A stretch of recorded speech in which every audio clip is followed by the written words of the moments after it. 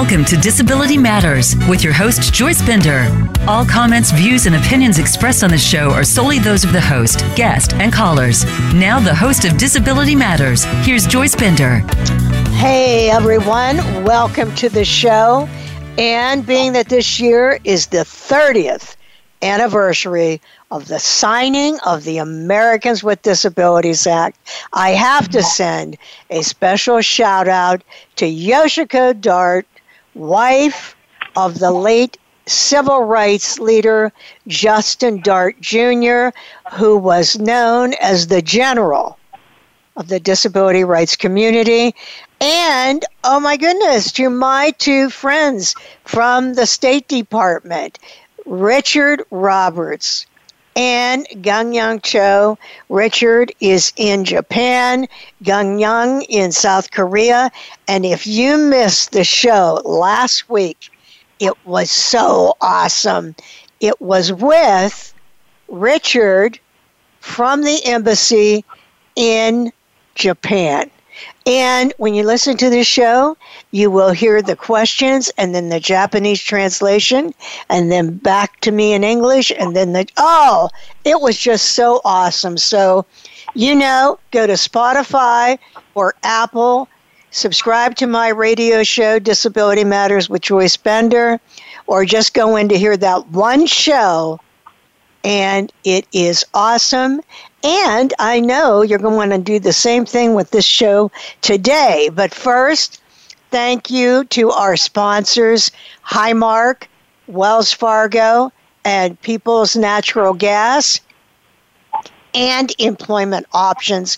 We've had so many sponsors this year. And I really want to thank my listeners throughout the world. Wow, such a great listening audience. Thank you for your support. And just keep it up as you are in the United States. Well, I have to tell you how excited I am about our show today.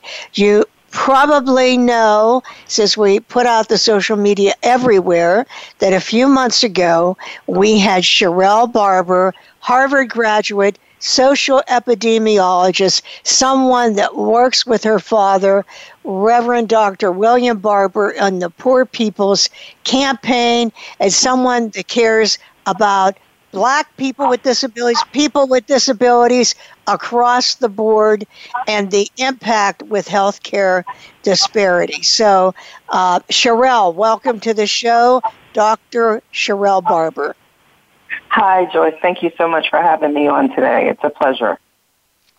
So, Sharrelle, for our listeners that did not hear you on the last show, would you tell everyone, what you do, what your role is, your involvement with the Poor People's Campaign?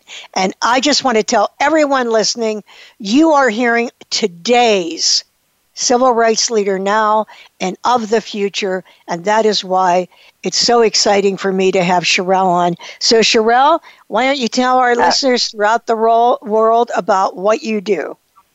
Sure, absolutely. And thank you so much for that gracious introduction. It's one of the things that I'll say is that it has been amazing, even in the darkness of this moment and the pandemic and all of what we've had to bear witness to over the last 6 months, to really be among a cadre of folks in public health and also just folks in the community who are standing up in this moment. So I am deeply honored and humbled to be among, so many powerful voices. But as you mentioned, my field of expertise is social epidemiology.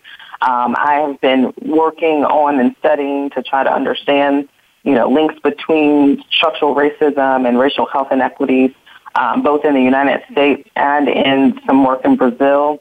I try to bring an equity and a justice lens to the work that I do, using data to make the invisible visible, as I often say, but then mobilizing that data so that we can have real impacts in communities. In terms of my work with the Poor People's Campaign, it really was born out of this moment. So, as you mentioned my father, Reverend Dr. William Barber, in 2018 launched along with folks from around the country, a rebirth, if you will, of the Poor People's Campaign, which in 1968 was going to be one of Dr. Martin Luther King's kind of next stages of the civil rights work, really bringing poor folks, Black, white, Indigenous, Hispanic, from across the country, together in to really challenge systemic poverty, along with systemic racism. So that was 1968, but unfortunately he did not get to carry out that vision because he was brutally assassinated. And so in 2018, Reverend Dr. Barber, as well as Reverend Dr. Liz Theo Harris out of New York, decided to revive that vision and launch the Poor People's Campaign. In June of 2018, there was a massive gathering in Washington, D.C. that I was so blessed to attend, which had actually some of the original folks from the Poor People's Campaign in 1968, along with new folks from around the country. And then fast forward to 2000, we have, the emergence of a global pandemic, which is, again, wreaking havoc in poor communities and communities of color across the United States and the world. And the Poor People's Campaign asked if I would put together a committee of public health scholars who have been committed to equity and justice to be able to provide some expertise as they kind of, the campaign itself charted its way through advocacy efforts throughout the pandemic. And so in March, was able to convene colleagues at the Harvard School of Public Health, the FXB Center for Health and Human Rights, as well as UCLA, the Center for Racism, Social Justice, and Health. And together we've, come together really to be alongside this movement, to provide whatever expertise that we can from a public health standpoint, but also to really join in with the movement. So for us, it's been an honor to be able to be in community with directly impacted leaders from all over the country. Even as we've, put out statements about the premature reopening of, states and economies. We put out statements about the need to center justice and center equity. And we also supported the work of the June 2020 mass mobilization digital mass gathering, again, which challenged, this country to really face the issues of systemic poverty and systemic racism and ecological devastation. And in that moment, we heard from so many from around the country who've been directly impacted, but also are empowered to stand against these systems of oppression. So, my work is a small part of the amazing work of the Poor People's Campaign, and just really excited to be able to be in this space and to be doing this work in this moment. Oh, and thank you so much. What you are doing is so incredibly important. I've heard your father talk or read about, what he has said about Jesus talking about the poor. And, it just seems like sometimes there's a group of people that there's like a blinder on or something, that people just don't see. Right. But yet your father, when I heard him speak one time, was saying how huge this number was even before this pandemic. I mean, it isn't just the pandemic that suddenly has all of these people in poverty. Isn't that correct? Right. Exactly, yeah. So one of the things that I like about the Poor People's Campaign, and one of the reasons he was so adamant about bringing scholars onto, this and has done so throughout the campaign, is that their work is rooted in the data. And as a scientist, as an epidemiologist, it's always good. My father often says that, every movement needs footnotes. And so it's been an honor to provide those footnotes. But one of the footnotes that they use, in all of the work that they do and have rolled out over the last couple of years is this number of 140 million poor and low wealth individuals in the United States. 140 million. Right. Wow, and they also do, and we don't think about that. And they don't use just the poverty line, which they see as a vast underestimation of the magnitude of the problem. They also, they've created a measure that captures also what we would consider the working poor, right? So there's so many in this country who literally work themselves to death, right, and still are not able to provide for their families, have decent housing, have access to health care, et cetera. So we have in this country a chronic problem of, poor and low-income folks who have been made poor by the systems of oppression, by the kind of the greed, my dad calls it a pornographic amount of greed in this country that then intersects with racism, ecological devastation, the war economy, and this kind of false moral narrative that we've created in this country, right? So, but poverty really is one of those issues that just traverses this entire country, from Mississippi to Maine, from California to the Carolinas. Poverty is an issue that we have to address head on. I have to tell you something I really hate. It's when you hear people talk and they say, well, if you just pulled yourself up by your bootstraps, everyone could be successful. But, that is so not true. Don't get me wrong. It is possible to be successful, but you should not judge people that are striving because, you're not in their situation. Do you know what I mean? Do you know what I'm saying? Absolutely. Yeah, absolutely. Yeah, no, I think, but therein lies the false narrative that we've created, right? We've created, and this is, rugged individualism that is, part of the American kind of narrative, right? That folks should pull themselves up by their bootstraps. But we cannot ignore the kinds of policy violence that has been exacted among poor communities of color across this country, that even when they are striving, as you said, right, they're working 40 hours more a week, they're multiple jobs to make ends meet, et cetera. Even when you strive, you can't make it in this country, because of, again, the systems of greed. One of the things that has just been, even as we're in the middle of the pandemic, which is exposing so much of the hypocrisy, that there are companies and entities that have profited from the pain of this pandemic, right? No. That is a level of evil, really, when you think about it, that in the midst of a pandemic where millions are losing their jobs, millions are losing their health insurance, there are folks who are food insecure, don't know where if they'll have a home, et cetera, because of evictions, et cetera. All of that's happening,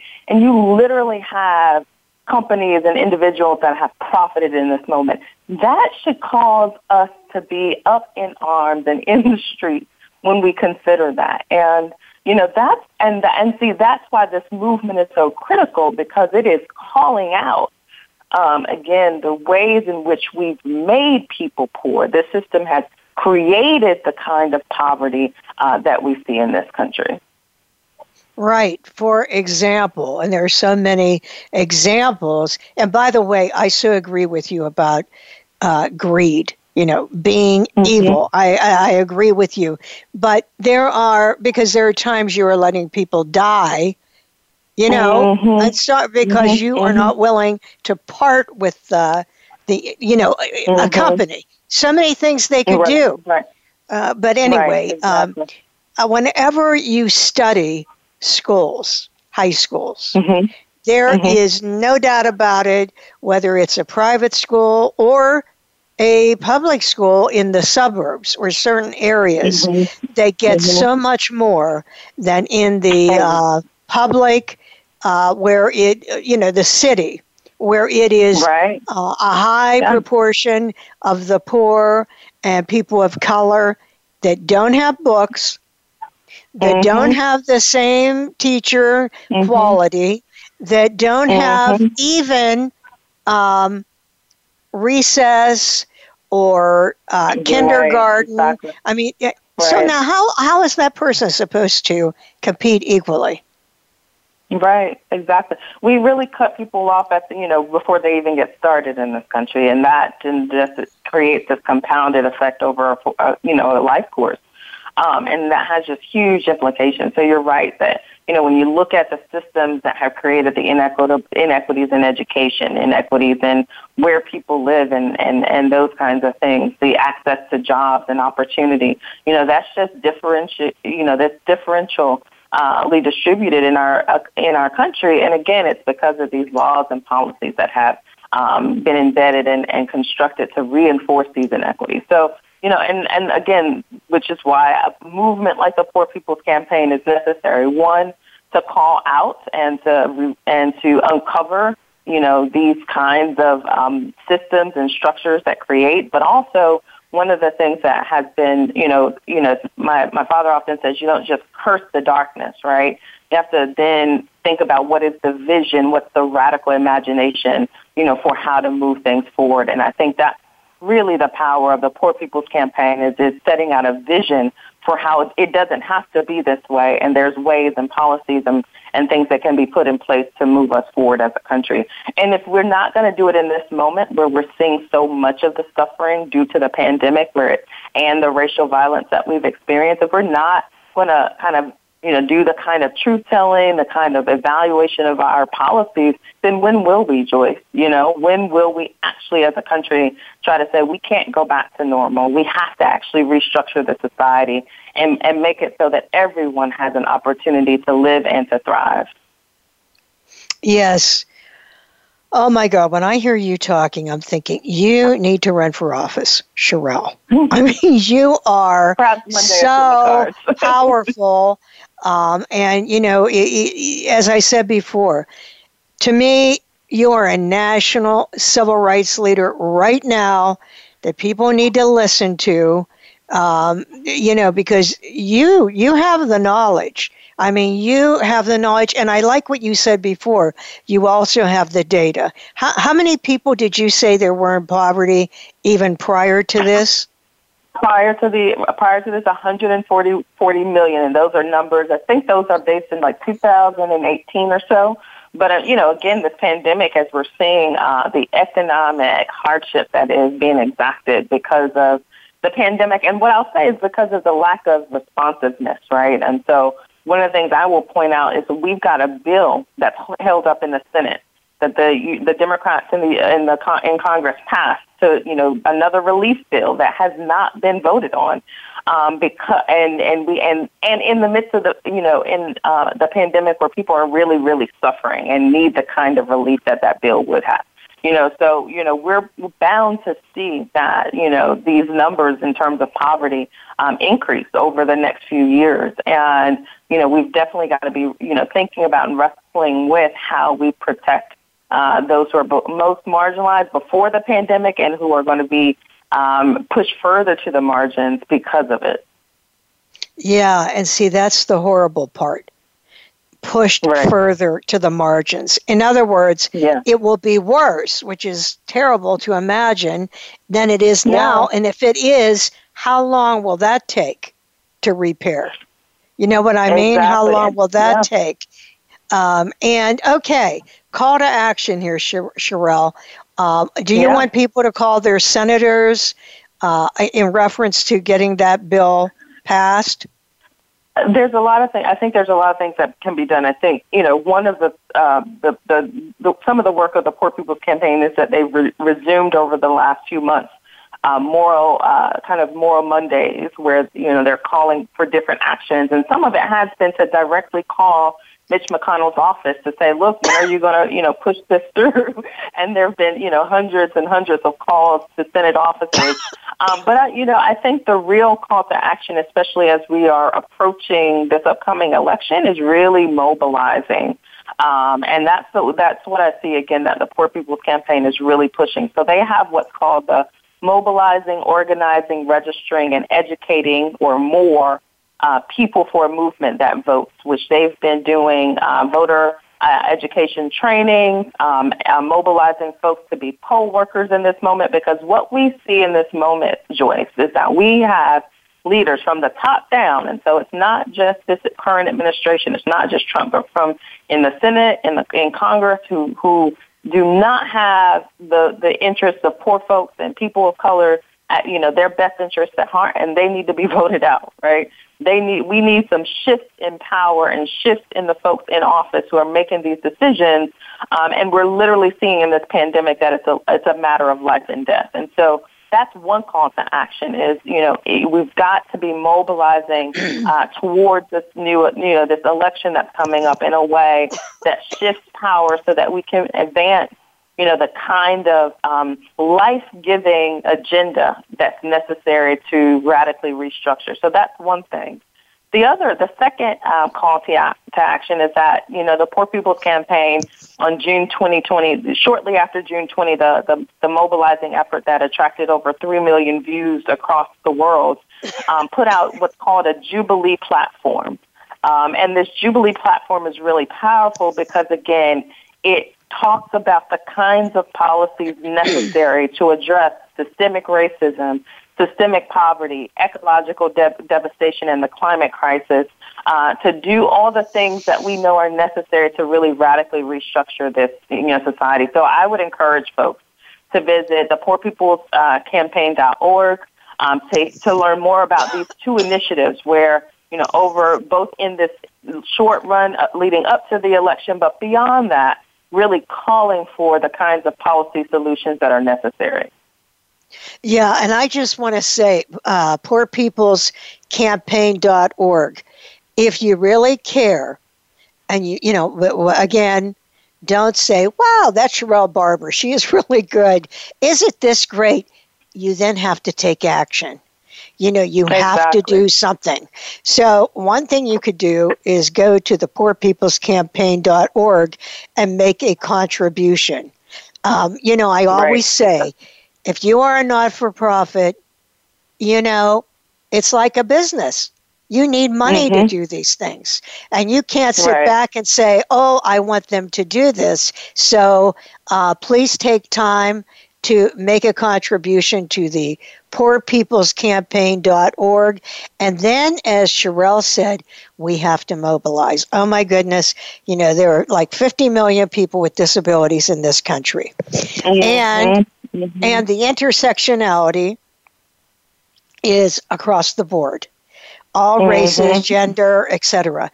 And if we could just get a portion of these people to vote, we would change the administration. So, and you know what? Poverty and disability go hand in hand. So I have to say, you've got to vote. And I'm worried about mail-in ballots that are not accessible. For example, if you're blind or have a learning disability. And if you are one of those people, get someone now to read it for you and get it done now, because listen, it's going to impact you. Justin Dart, that great civil rights leader, said, vote as if your life depends upon it, because it does. And wow, is that so true? Isn't that so true right now? It's so true. It's so true in this moment. And a couple of points that I'd make on that. One is that the fact that the attempt to suppress the vote is so strong, and actually, what I'll say, and what part of the movement, one of the really big platforms of the movement is protecting the vote. We saw back in 2010 when they gutted the Voting Rights Act, we saw this coming in some ways, the ways in which they would suppress it, and now it's just coming to a head in this moment. The ways in which they're suppressing the vote. My father in North Carolina was calling folks to pay attention. Like, they are trying to steal the vote because they recognize the power of the people, right? So that's, and when I think about the folks like Fannie Lou Hamer and others who fought for the right to vote, it was because there is some power in having that right to vote to be able to change things and change policy. And what I'll say is it's not the only strategy within a bold movement like the Poor People's Campaign, but it's definitely one of them.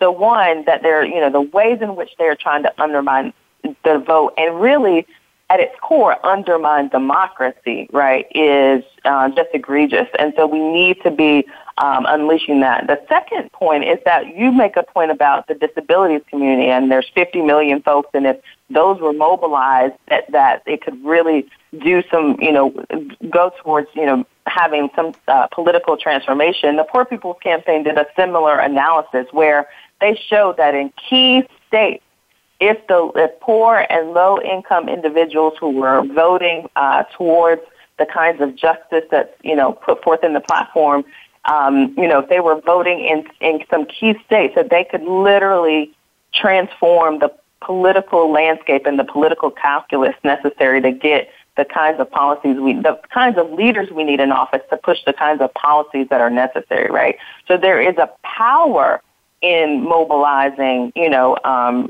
folks to vote in this moment that I think those in power know that, and that's why they're trying to suppress it. So, it's just so critical in this moment that we're facing because, like you said, Joyce, and with this pandemic, it's just making it crystal clear. It is literally a matter of life and a matter of death. Yeah. And, I always say, okay, there are all these millions of people with disabilities, and yet how often do we hear that by the candidates? I mean, how often do you hear a platform for that? And as you said, for people who are in poverty, I mean, this is where the call to action really is, because as I said, you're turning a blind eye if you're not seeing what's going on. Okay, I'm afraid to ask you this next question. Afraid to ask you, because you're going to tell me we're in the twilight zone again. But where are we on COVID-19, and what do you expect? Oh, I don't like that noise. And what do you expect to see? I want to remind everyone, you're hearing from a scientist. This is not just someone with an opinion. Dr. Sharrelle Barber. Hear that first part, doctor? She is a scientist and a social epidemiologist, so she knows this better than any of us. So, back to my question. Where are we on COVID-19? Quit making that noise. I know what's coming. And can we expect great change by December? Okay, go ahead. Yeah. It's challenge. I mean, when was I on your show back in June? We were talking about this, and it's challenging, Joyce. And again, as a social epidemiologist, as someone who's in the field of public health, again, myself, my colleagues, and I, we have just been appalled again at the federal response. So, as most of you all may know, the U.S. surpassed 200,000 deaths just last week, which is another very grim milestone in the course of this pandemic. And I want to put that in perspective because globally we actually just recently passed 1 million deaths globally. And I think it's really important, even as we are, focused on what's happening in the U.S., this is a global pandemic that sees no borders.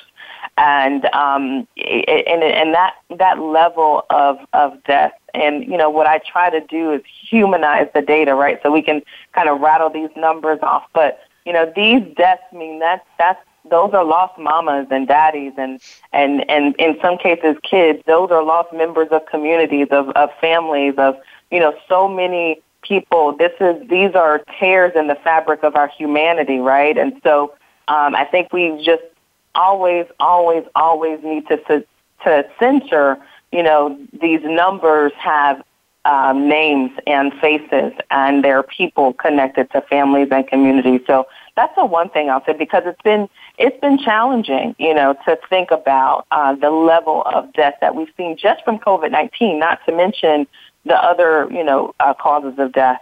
And we're still continuing to see persistent inequities.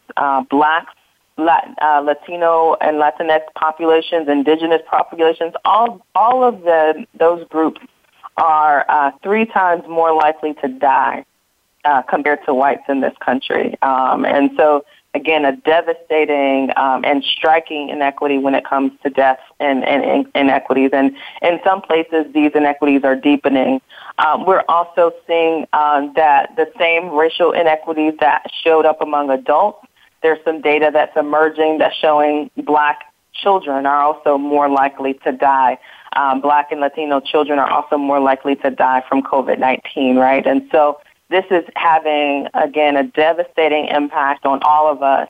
And then there are the communities who were in crisis prior to the crisis. That's what I say. There were systems of racism and poverty and ecological devastation that made this crisis much more harsh in certain communities, and they are feeling both the health impacts as well as the economic hardship that is coming along with this pandemic. And so, and then again, in the midst of this, we still don't have the kind of federal coordination in terms of testing, in terms of surveillance, in terms of being able to identify the places where nationally, kind of a national coordinated system of testing so we can see where we are. There definitely have been states and locales that have, stepped up to the plate to do the best they can. But again, the infrastructure that we had prior to this crisis and even the infrastructure that we have now in terms of public health and healthcare, it was just flawed. And so this pandemic really, it came upon us, and we were not prepared and are not prepared, and we still don't have the kind of national leadership to get us through, I think. And then the final thing that I'll say is that, many of the infectious disease experts are saying that we are in the fall, as October, November, December approaches with flu season, that we are in a moment where we're going to see increases in cases, increases in deaths because less people are outside, more folks inside, and so we're going to see some higher rates, as we approach the fall. So it's something that we're going to need to prepare for. And in this, unfortunately, what we have to do is do the things that, the things we know can protect, us. But, again, so many communities still have barriers.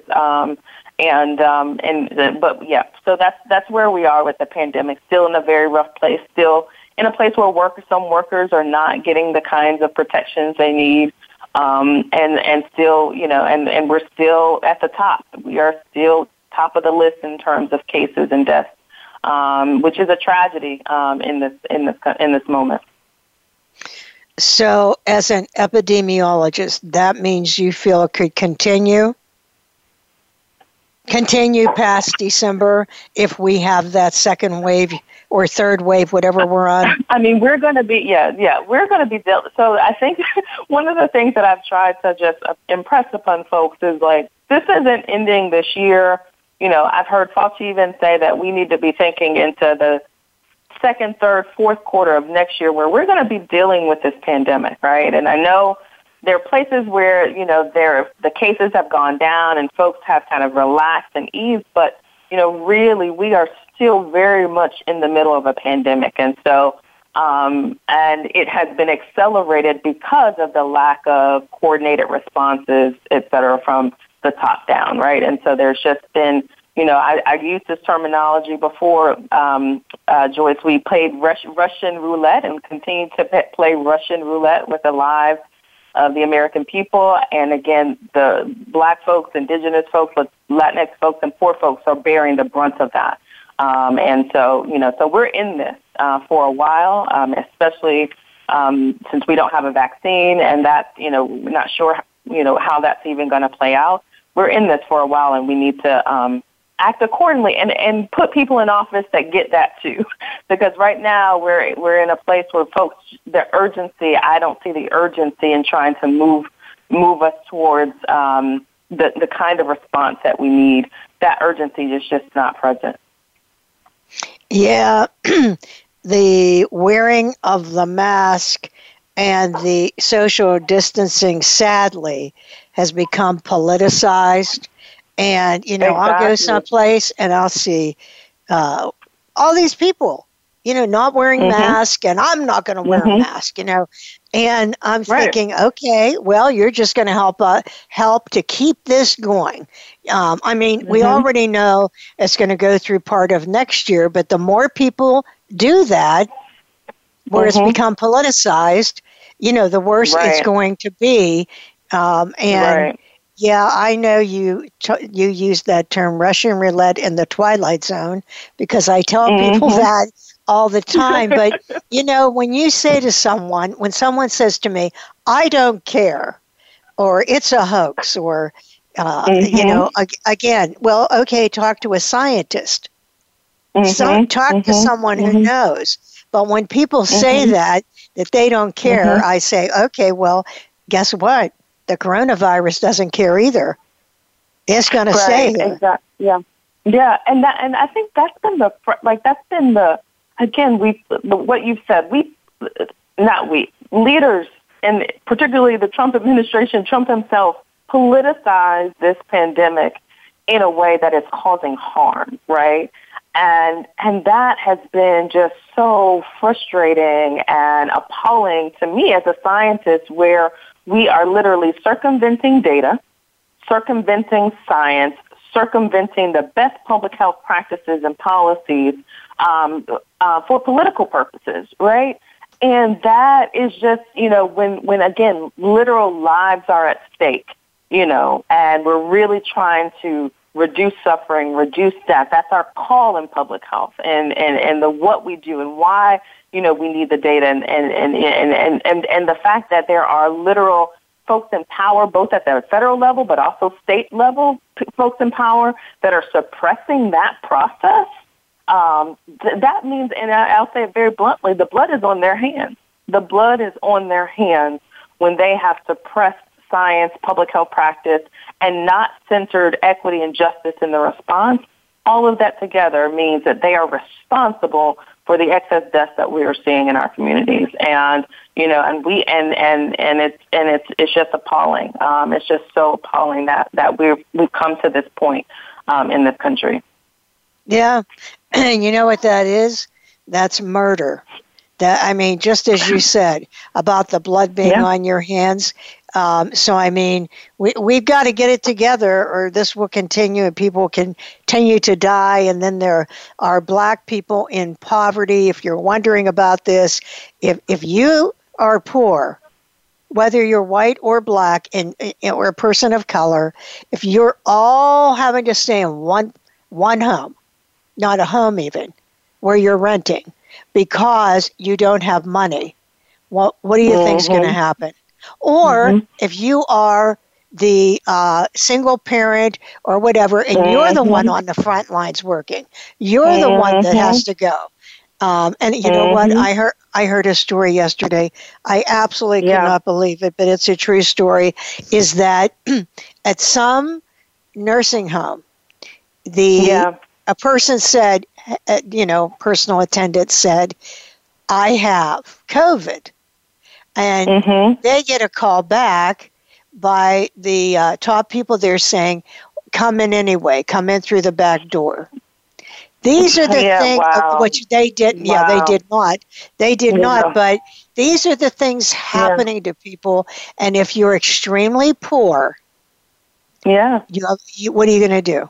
You don't want to lose your job. Right. I just can't believe people do these things. I just absolutely cannot believe it. But Sharrelle, before we end the show today, I wanted to give you time to talk about someone I know had a huge impact on you, and that's Marielle Franco. Could you talk about her and why she had such a big impact on you? Sure, Marielle. So Marielle Franco. So I mentioned earlier in the show that I do work, part of my research and work has over the last few years has also been in Brazil, right? Because there's a growing body of literature there as well that is linking structural racism to health and health inequities, and I've been able to be a part of that work. So I've started traveling to Brazil for research in 2016.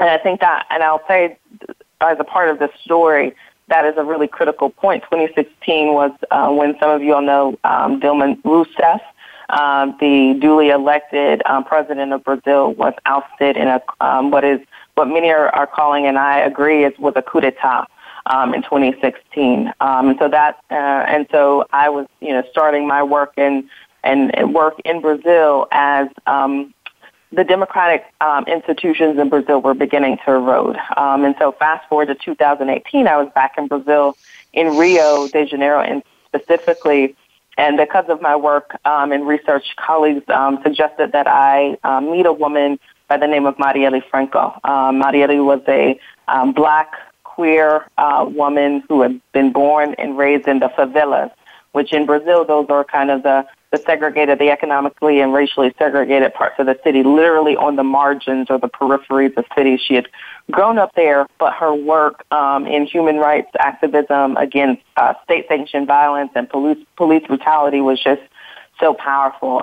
She worked alongside elected officials to really document the atrocities of state-sanctioned violence. And, you know, she herself, as in her work as a sociologist and someone who studied public administration, used her thesis to kind of outline the ways in which Black communities in particular are targeted in Brazil. And really that targeting is not only, a matter of suppressing and criminalizing those communities, but also in an effort to really keep them from the democratic processes that exist, right? And so our work intersected in so many ways in which I was thinking about how, segregation really influences health, and the structures within those communities really has, devastating impacts on the health of individuals. And she was thinking about the ways in which, again, we have structured, Brazil and other countries have structured our society to literally target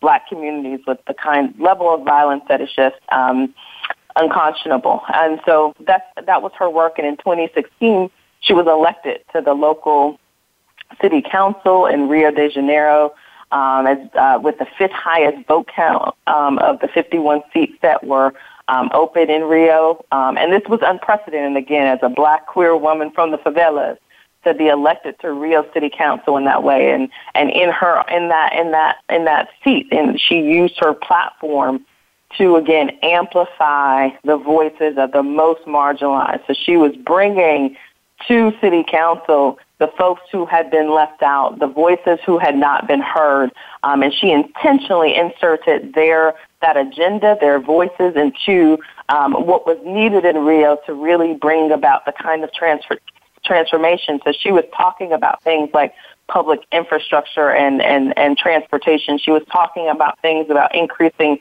health services, and again, not criminalizing these communities, but providing them with the resources necessary so they could thrive. So many parallels in terms of the kinds of work that I've had been doing in public health.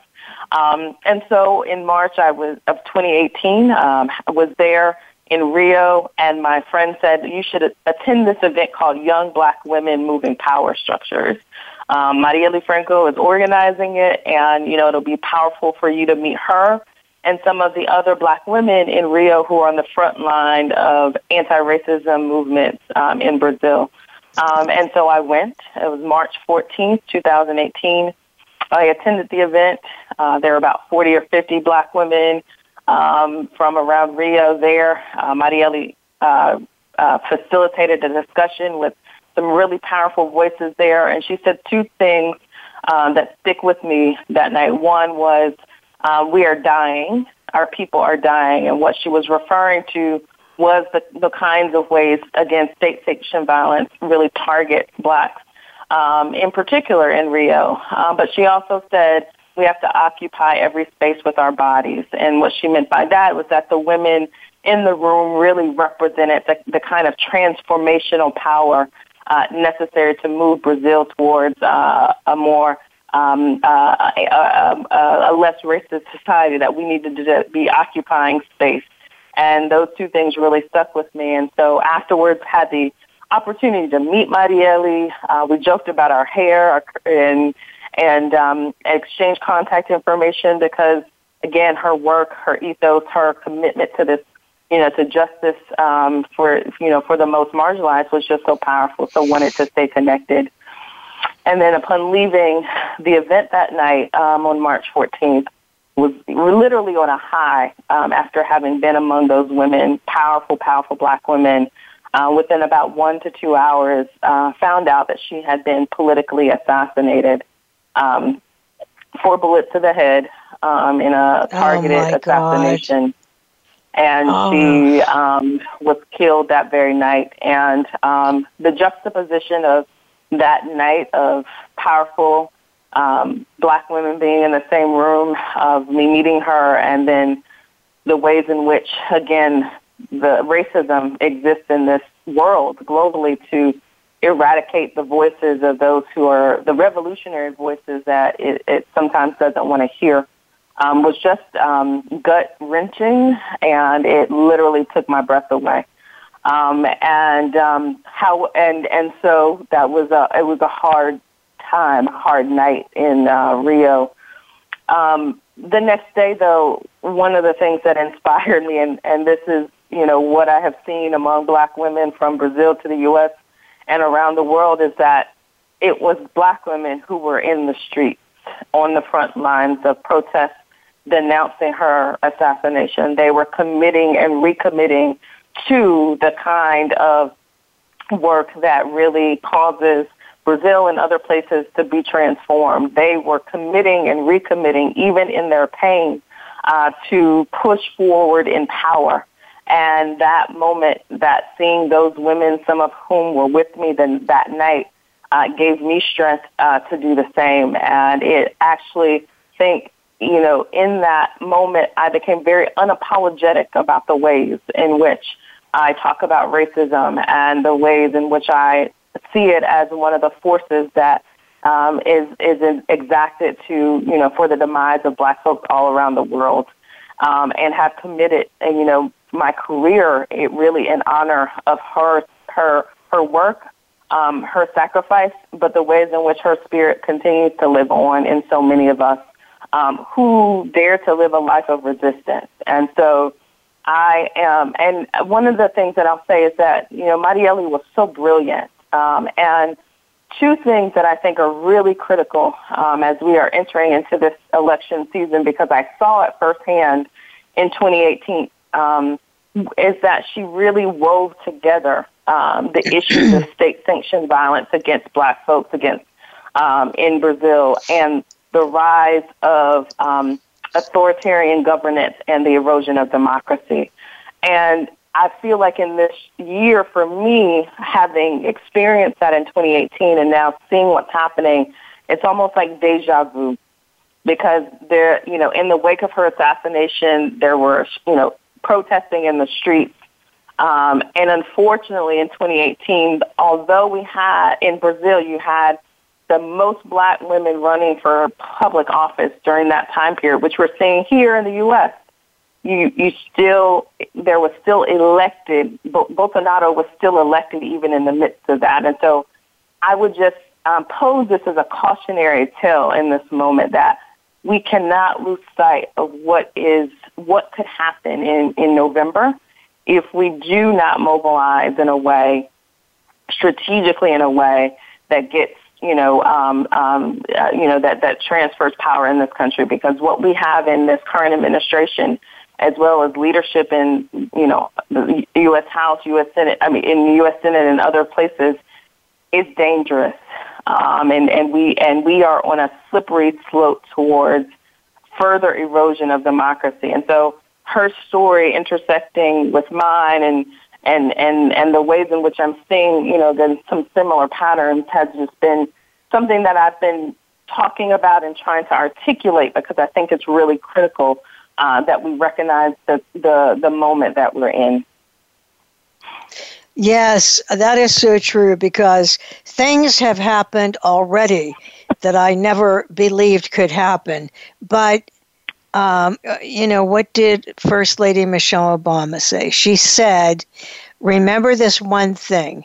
If you're wondering if it could get worse, yes, it could. And it's scary. It really is. It's frightening. Yeah. It's frightening what could happen when someone's walking down a street shooting a Black man in the back, right, and everything else with police brutality and people being killed. It's really frightening. This is why, please listen, mobilize. Please listen to Sharrelle. And Sharrelle, I just want to tell you, it was such an honor to have you on the show. You are such an eloquent and articulate speaker, and you have such firepower. And we all admire you. And we all look up to you and know you will continue fighting this fight, and we will be listening and watching you. Absolutely. Thank you. And just one more thing. I know we have to go, but I cannot get off of this call without just mentioning and saying the name of Breonna Taylor in this moment, and how devastating the lack of justice in that case was. And again, a reminder of the ways in which racism is just so rampant, and we have to address it again in this country. And so her murder really in March 13th of this year, and the lack of justice that was rendered last week is just, again, another reason we have to continue to fight, and we have to continue to challenge this country, this nation. Yeah, and I hate to say it, but I will. Imagine if that had been reversed by race. Yes. Mm-hmm. The whole way around. Yeah. The whole way around. Breonna Taylor. I'm glad you said her name. And I'm glad you remind people that these people do have a name, and they are someone's child. They are someone's wife or husband, but they are someone's child.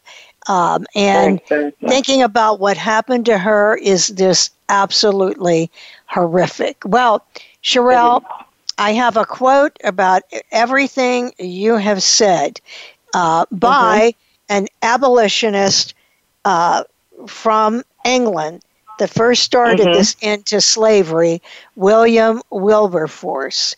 And this fits everything you were saying today. You may choose to look the other way, but you can never say again that you did not know. And that is so true. Sharrelle, thank you again. You will be on again because it is just, I love you, and I love having you on, and I love your message, and we will be having you on again. And this is Joyce Bender, America's Voice, where disability matters, at voiceamerica.com. Talk to you all next week, when we're going to talk more about this upcoming election. Talk to you then.